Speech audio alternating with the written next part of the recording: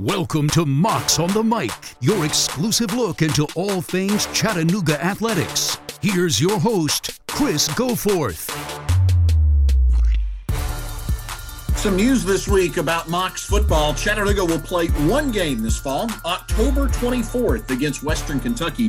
That game will be at Western Kentucky. It's been a roller coaster ride for the last 5 or so months for Chattanooga football, and just hours after the announcement of the Western Kentucky game, we had the chance to sit down with Mocs head football coach Rusty Wright.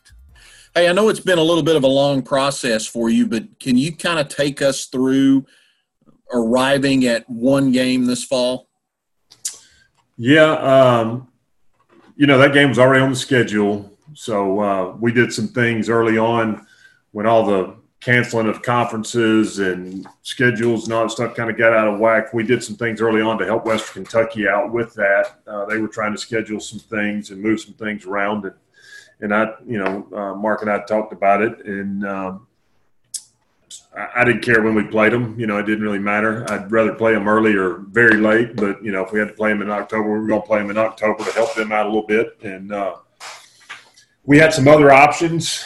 And just as the landscape there a couple of weeks ago just kept changing so much in a short amount of time, we just felt like it was after, talking things over with the kids or the guys and the administration here, we just felt like that was going to be the best option for us because NCAA had not set up a timetable of practicing or what we could do this fall and all that. At least if we put something on the books, we could work towards that and, kind of figure it out. And then, by the middle of October, we had decided by the middle of October, either everybody was going to be playing that was committed to playing or they weren't. So it wouldn't be like we wasted anybody's time early on trying to test, not test, practice, not practice, get all this other stuff figured out. And it's kind of how we came to it. It went back and forth for about a week. If we were going to play 2 or 3, we were going to play 1. We were going to try and play this many, that many, whatever it was. And, it just came down to, all right, that's a pretty good date for us. October 24th is pretty good. It's not the end of the year, but it's not early to where you're not sure what all is going on. And it'll give us some options to do some things to help ourselves out, in the long haul. Is there a possibility that you would add another game this fall? I mean, it's possible, but it would be after that. I don't think it'll be any time before that. I've kind of got a plan in place now. I kind of know as much as I possibly can of what things are going to look like for the next month and a half till we start doing things, or actually about a month till we start doing things. And then I've got a plan for that month before we play. And, so I'm kind of satisfied where I'm at right there. I'm not, and as much as I know it would help, I have no interest in playing another FCS school without a playoffs or championship or that does not interest me whatsoever. Just to play to be playing like that. If we were playing 4 or 5 in the conference or something like that, it might be different. But if we do add one, it'll be after October 24th. I don't see that happening anytime soon. You've been very vocal about your guys wanting to play. You tweeted out saying, DM me that we want to play. That tweet kind of went viral a little bit for you. Did you get any DMs from coaches or administrators saying, hey, let's have a conversation? We did. Yeah, sure we did. It wasn't meant to do all that. I was just kind of making fun and being lighthearted of the situation at the time, but it did. We had, we got reached out from the Dakotas to Florida, as far as playing football games. And it was a good response. And again, that was at a time when everybody was kind of unsure what's going to happen, just about like they are now to a certain degree till we finally get this thing kicked off and moving forward. But we had a good response. There was probably, I don't know, when it was all said and done, probably a handful of FCS schools and then probably 10 or so group of 5 schools trying to figure things out. So, and again, that could change. I mean, that's going to change on those folks from week to week, depending on how all this goes. So, I don't know if you're ever really out of it. Again, I don't look for us to play any earlier than October 24th, but if something were possible later in October, 1st of November, maybe once we figure out how things are going, if that's the case. But we did. It was a much better response than I'd ever anticipated sending that tweet. I can promise you that. That was not something I was trying to get accomplished that way. I was trying to keep these. That was a hard week because the FCS had started falling that week, and there was a lot of uncertainty for our kids and our conference, and I was just trying to keep our guys pumped up a little bit and let them understand, hey, man, we're fighting to figure this thing out, and we got to try and figure it out and hang in there as long as we can. And it definitely went the other way on me, that's for sure. Coach, I would think, though, there's a whole bunch of high school seniors out there that saw that and said, I'd like to play. That's my kind of guy. I want to go play for him. Yeah, well, it's recruiting's been okay. I mean, it has. That didn't hurt it, that's for sure. So, I mean, you just got to be careful. You know, that's the first time that's ever happened to me like that, with something taking off like that. So I was like, well, maybe this thing reaches a little more folks than I thought it did. So I got to be careful sometimes when I do some stuff. So. How important was it for you to play this game? And I understand there's a paycheck that comes with playing in this game. How important was it, given the fact that there are no sports happening right now for UTC? How important was it to be able to play this game from a revenue standpoint? You know what? I'm not 100% on the ramifications of the money part of it for our athletic department. I mean, I know it was already on the books. We were going to get paid no matter when we played them. And we need to get them off the books too, because it's not as big a payday as it is to go play Tennessee or Alabama and those things. You know, so, I mean, I'm sure it's important. I don't know how big of a dent it'll make in a year like this, but anything helps. But it was important for us. It was important for me, for these guys to have an opportunity. You know, the last time we saw these guys basically really was November, whatever it was, up in VMI. And, you know, we had one spring practice. For us to get out there and be able to practice some of these young kids and see some guys we thought were going to have to play this year and do that's more beneficial to us than the paycheck will ever be. I promise you, in the long haul, is trying to figure that out. But I know it's going to help Mark and those guys when it comes to help trying to get this, you know, this year behind us as fast as we can and all that. But it's, you know, I wish we'd have played 10 of them if that was the case, for us to help this place out and make sure it was right. But you know, the biggest thing is we're going to get an opportunity to go out there and practice and keep moving forward with a group of guys and see where we are. You know, we've just gotten this thing kind of rolling in one direction. All of a sudden the brakes get thrown on it. And it's a little different than being in your first year again, because you do have some guys that kind of understand what's going on, but it's almost like starting over again. And we have to start over, learning how to practice and learn how to do those things and learn how to go through some stuff. And so that's very important for us to get going again. First spring, you don't have a practice field. Second spring, you have a pandemic. What would you give just to have a normal spring practice and a normal season at this point? Well, I may give it all up. I may give spring all up and let somebody, just so everybody else has normal lives. You know, that's why, you know, I'm concerned about what the spring for us does look like. If it comes to playing games and doing that, I've not seen anything concrete about us, you know, how they plan on us going about playing in the spring. I need a normal fall. I need to be able to get to a fall somehow normally and give ourselves an opportunity to grow and build this thing. And with the, you know, the new eligibility stuff and some other things, the NCAA's got to make their minds on, you know, I got to look out for the health of this program, not for the next 6 months, but for the next 6 years, to try and get it in the right place and get it moving forward. Because we're not careful, this year can cost us a lot more than this year, and that's the scary part about it. Can you physically play in the spring and then come back and play again in the fall? Just depends on what they're going to ask you to do and when they're going to ask you to do it. You know, if they're going to ask you to play 8 games and then play 10 games in the fall, no. I mean, it's not. That's not fair to anybody. That's the NFL, you know, all at one time, and that's a different deal. Our guys could probably play 2 or 3 and then play a normal fall, because if you look at it, when we go in spring practice, we usually get to about practice number 8, we scrimmage. We get to about practice number 12, 13, we scrimmage again. Then you have a spring game, you scrimmage again. So, I mean, there's 3 or 4 scrimmages thrown in there where you're going 11 on 11. You're 11 on 11. 22 of your guys are playing at one time. So you can technically, I think 3 or 4 games are doable. After that, I don't know what's doable. I don't know how safe it is. I mean, but we do that.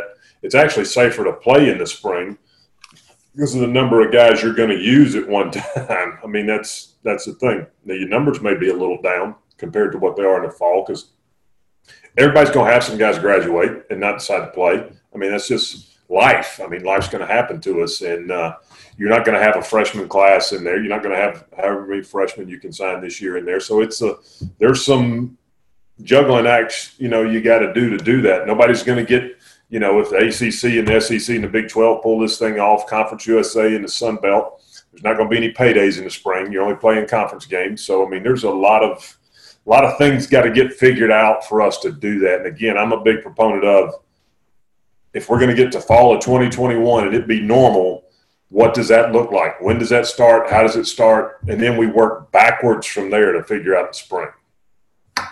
Has the conference given you any guidelines or a timetable in terms of when they want to make these decisions? No. I mean, I've not heard anything. Now, if Mark has, that's a different deal. I'm sure he's waiting to tell me when they finally get it all settled because, conversations with the conference and RADs right now are constantly changing every day. But I have heard nothing. There's a bunch of us as coaches that beat some things around and talked about different scenarios and things we could do. But, it's hard. It's hard here in the spring to do anything. Like you said, practice fields flooded the first year. It actually flooded last year a little bit. Not quite as bad. But, I mean, it rains in Chattanooga in January and February pretty good, So it's awful hard to practice and get anything done during those months to play in March or to play in, the 1st of April, whatever it may be. Your thoughts on eligibility for these guys going forward? Is it conceivable if you play few enough games? Can you bring all of these guys back for a 2021 fall season? Well, no, they did give us that reprieve. The NCAA did make that reprieve, so we get those guys back. How many of them you truly get back at the end of it when it's all said and done? The older guys, I think the freshmen are fine. The redshirt freshmen, sophomores, those guys are fine. But those guys that are close to graduating, close to moving on with life, or just, if they don't have a chance of playing at the next level of like, Coach, I got a job lined up. I'm ready to go get married. I'm ready to go find that girl and do that stuff. I told them we had our last team meeting about a week and a half ago before school started, and I told them, I said, I want this group to stay together as long as they can, but understand this time next year, it's going to be a different looking room. Life's going to take people out of here and bring people in, and that's just how it's going to be. It's got nothing to do with you wanting to, being able to, whatever. That's just how it's going to look. So I think if they get some APR issues straightened out, we get some eligibility besides the 1-year waiver of everybody being eligible the following year. It's not going to catch up to us this year. It's going to be about 2 years when my redshirt freshmen that are here now, I've got redshirt freshmen here now, before they play in a college football game that means something, will be halfway towards graduation by the time they play in a game that means something. So those guys could technically graduate with 2 years of eligibility left. So there's a lot of moving parts that people hadn't thought about that could affect us 2 years from now more so than this year. And that concerns me, because if we have the players we think we're going to have, the good players we think we're going to have, NCAA passes a one-time transfer rule, then we could have some issues, at some point in time. So those are all things we're looking at, trying to manage, trying to figure out, and trying to help them guys the best we can. What you talk about the NCAA and the waiver allowing the additional year of eligibility. What does that do from a numbers standpoint? How does that change scholarships? I mean, what does that look like at the end? Well, end of the day, they've got to decide if they're going to let us sign more than we have scholarship-wise. Our level, probably not going to happen. Okay, and even at the Power 5 level, the Group of 5 level, I'm not sure how that happens, because it's not just scholarship numbers. When you do that, it's cost of attendance at those levels get thrown in there. You know, how you feed them, how you clothe them, study hall monitors, tutors, you know, books, all this other stuff gets added on top of it. So it's a lot of money. I think you're going to be left with whatever scholarships you got. That's what you're going to be able to sign. So, you know, we're sitting actually pretty good. I think we're 8 or 9 scholarships under right now, so we can sign some kids moving forward. We can get us a good class. But there are going to be some folks, they're going to have to make decisions. If they're taking signees and commitments right now and their seniors don't graduate or don't want to leave and they want to keep playing, then, you know, I don't think it affects us as much as it does to cause, you know, a place like Furman where it's $60,000 to go to school. Okay. You know, you take 6 guys, that's a large chunk of change. All right, now, do these seniors, am I going to get them out the door and take these guys I've got committed and signed? Or, you know, that's why we've kind of been a little more patient, a little slower this recruiting process because of the numbers we have to make sure. I think it's going to happen to a lot of folks when it's all said and done. I think you're going to see classes of 5 guys, classes of 8, 9, 10 guys. You're not going to see a class of 25. So that's going to be interesting because everybody's struggling. Even, you know, I mean, it's costing money to test and do other things and get to these points. So everybody's spending money and nobody's letting people come to games and things. So, I mean, that's going to be an interesting point in the future and how the NCAA decides to handle it. I'm not asking necessarily about specific guys. And I know recruiting is really different right now from what you've grown accustomed to throughout your career. Have you learned anything about recruiting during this pandemic? It's all the same. I mean, you're just not doing it in person. Guys still want to be recruited, whether you're doing Zoom calls or phone calls and text messages. It's just a different way of doing it.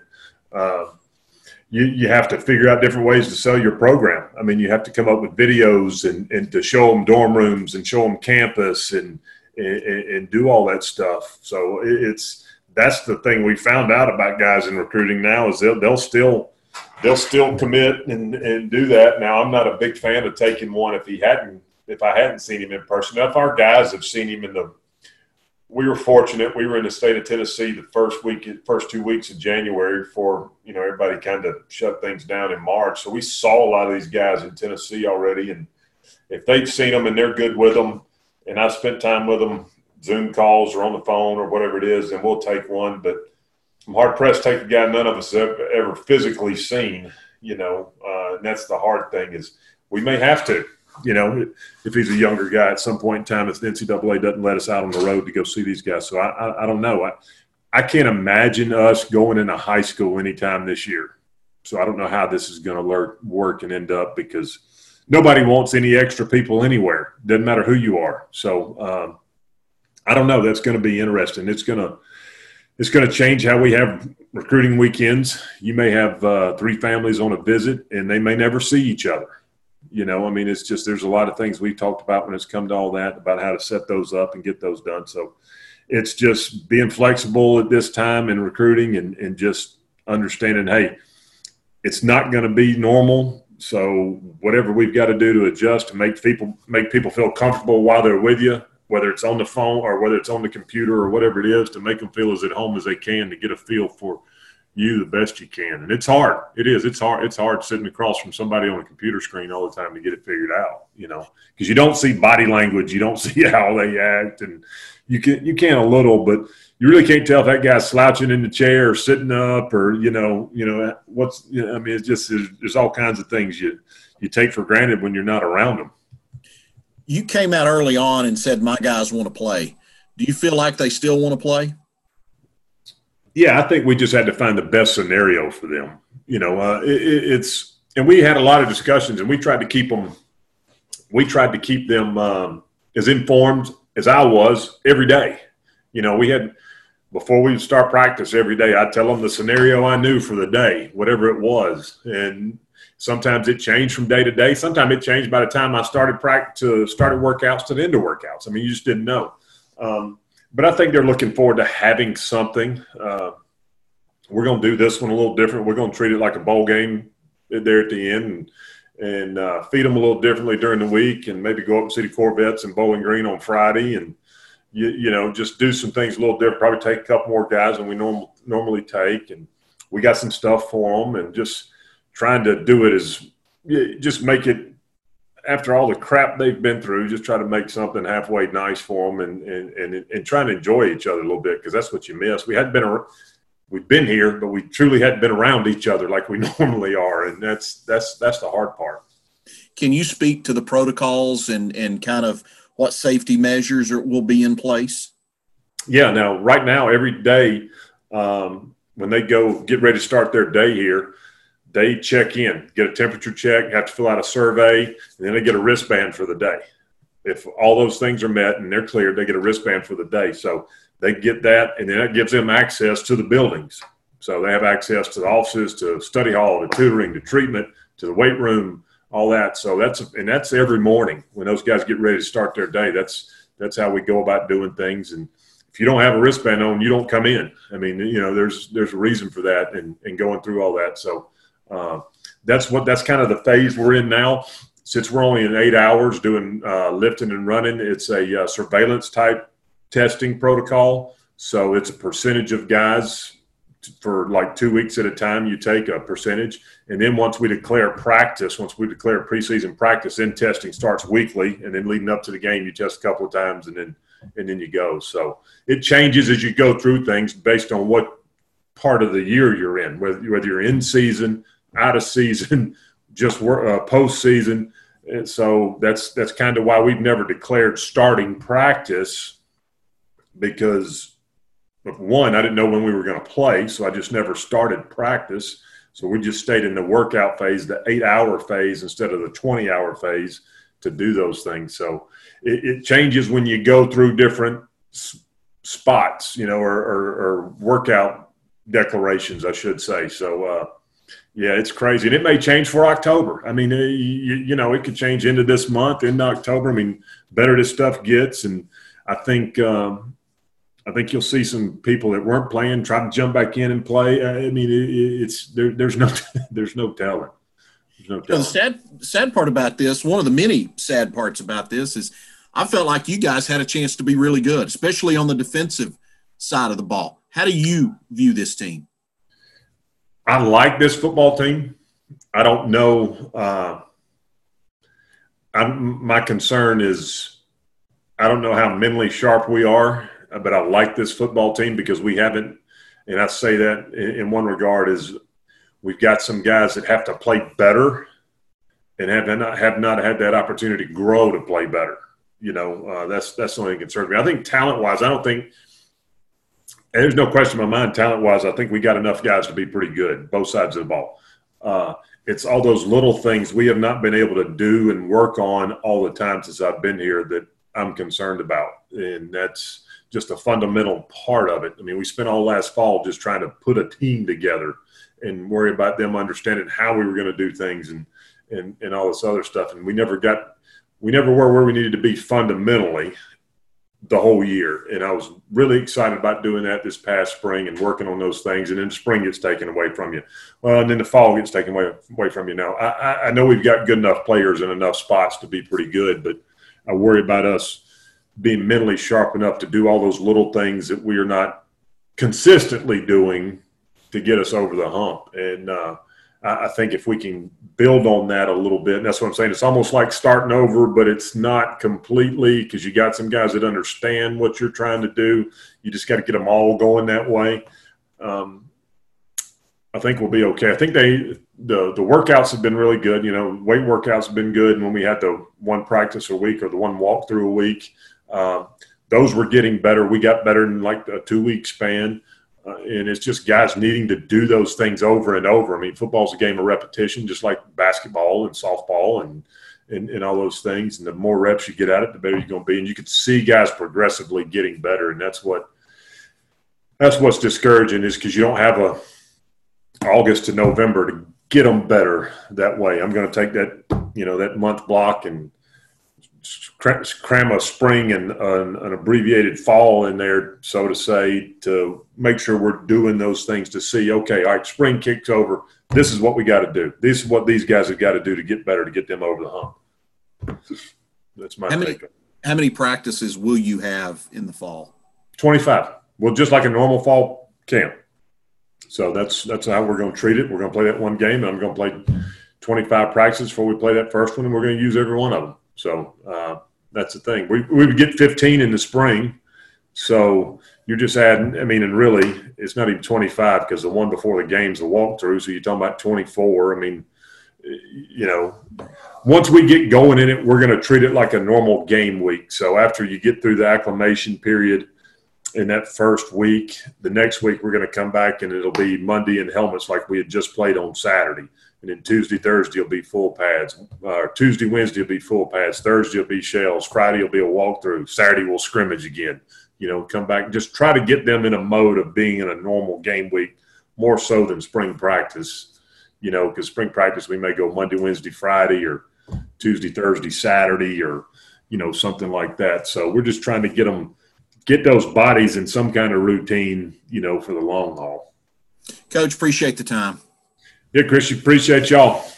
Thanks to Coach Wright for giving us his time this week, and certainly we're all looking forward to seeing the Mocs get back on the field this fall. Make sure you subscribe, rate, and review this podcast. We appreciate your 5 stars and your reviews on Apple Podcasts like this one from WH Sports, who says, great content. Love the mix of connecting with former Mocs and hearing about what's going on with our teams currently. And that's what we try to do here on Mocs on the Mic. You can find us wherever you download your podcast from. And certainly we appreciate you telling a friend about Mocs on the Mic. And while you're at it, make sure you check out the brand new Go Mocs app. It's presented by First Bank. The Go Mocs app provides users with live stats, game day information, ticket purchasing, and exclusive Mocs content, and it's all in one place. It also includes push notifications, so fans are always the first to know score updates, breaking news, or promotional offers.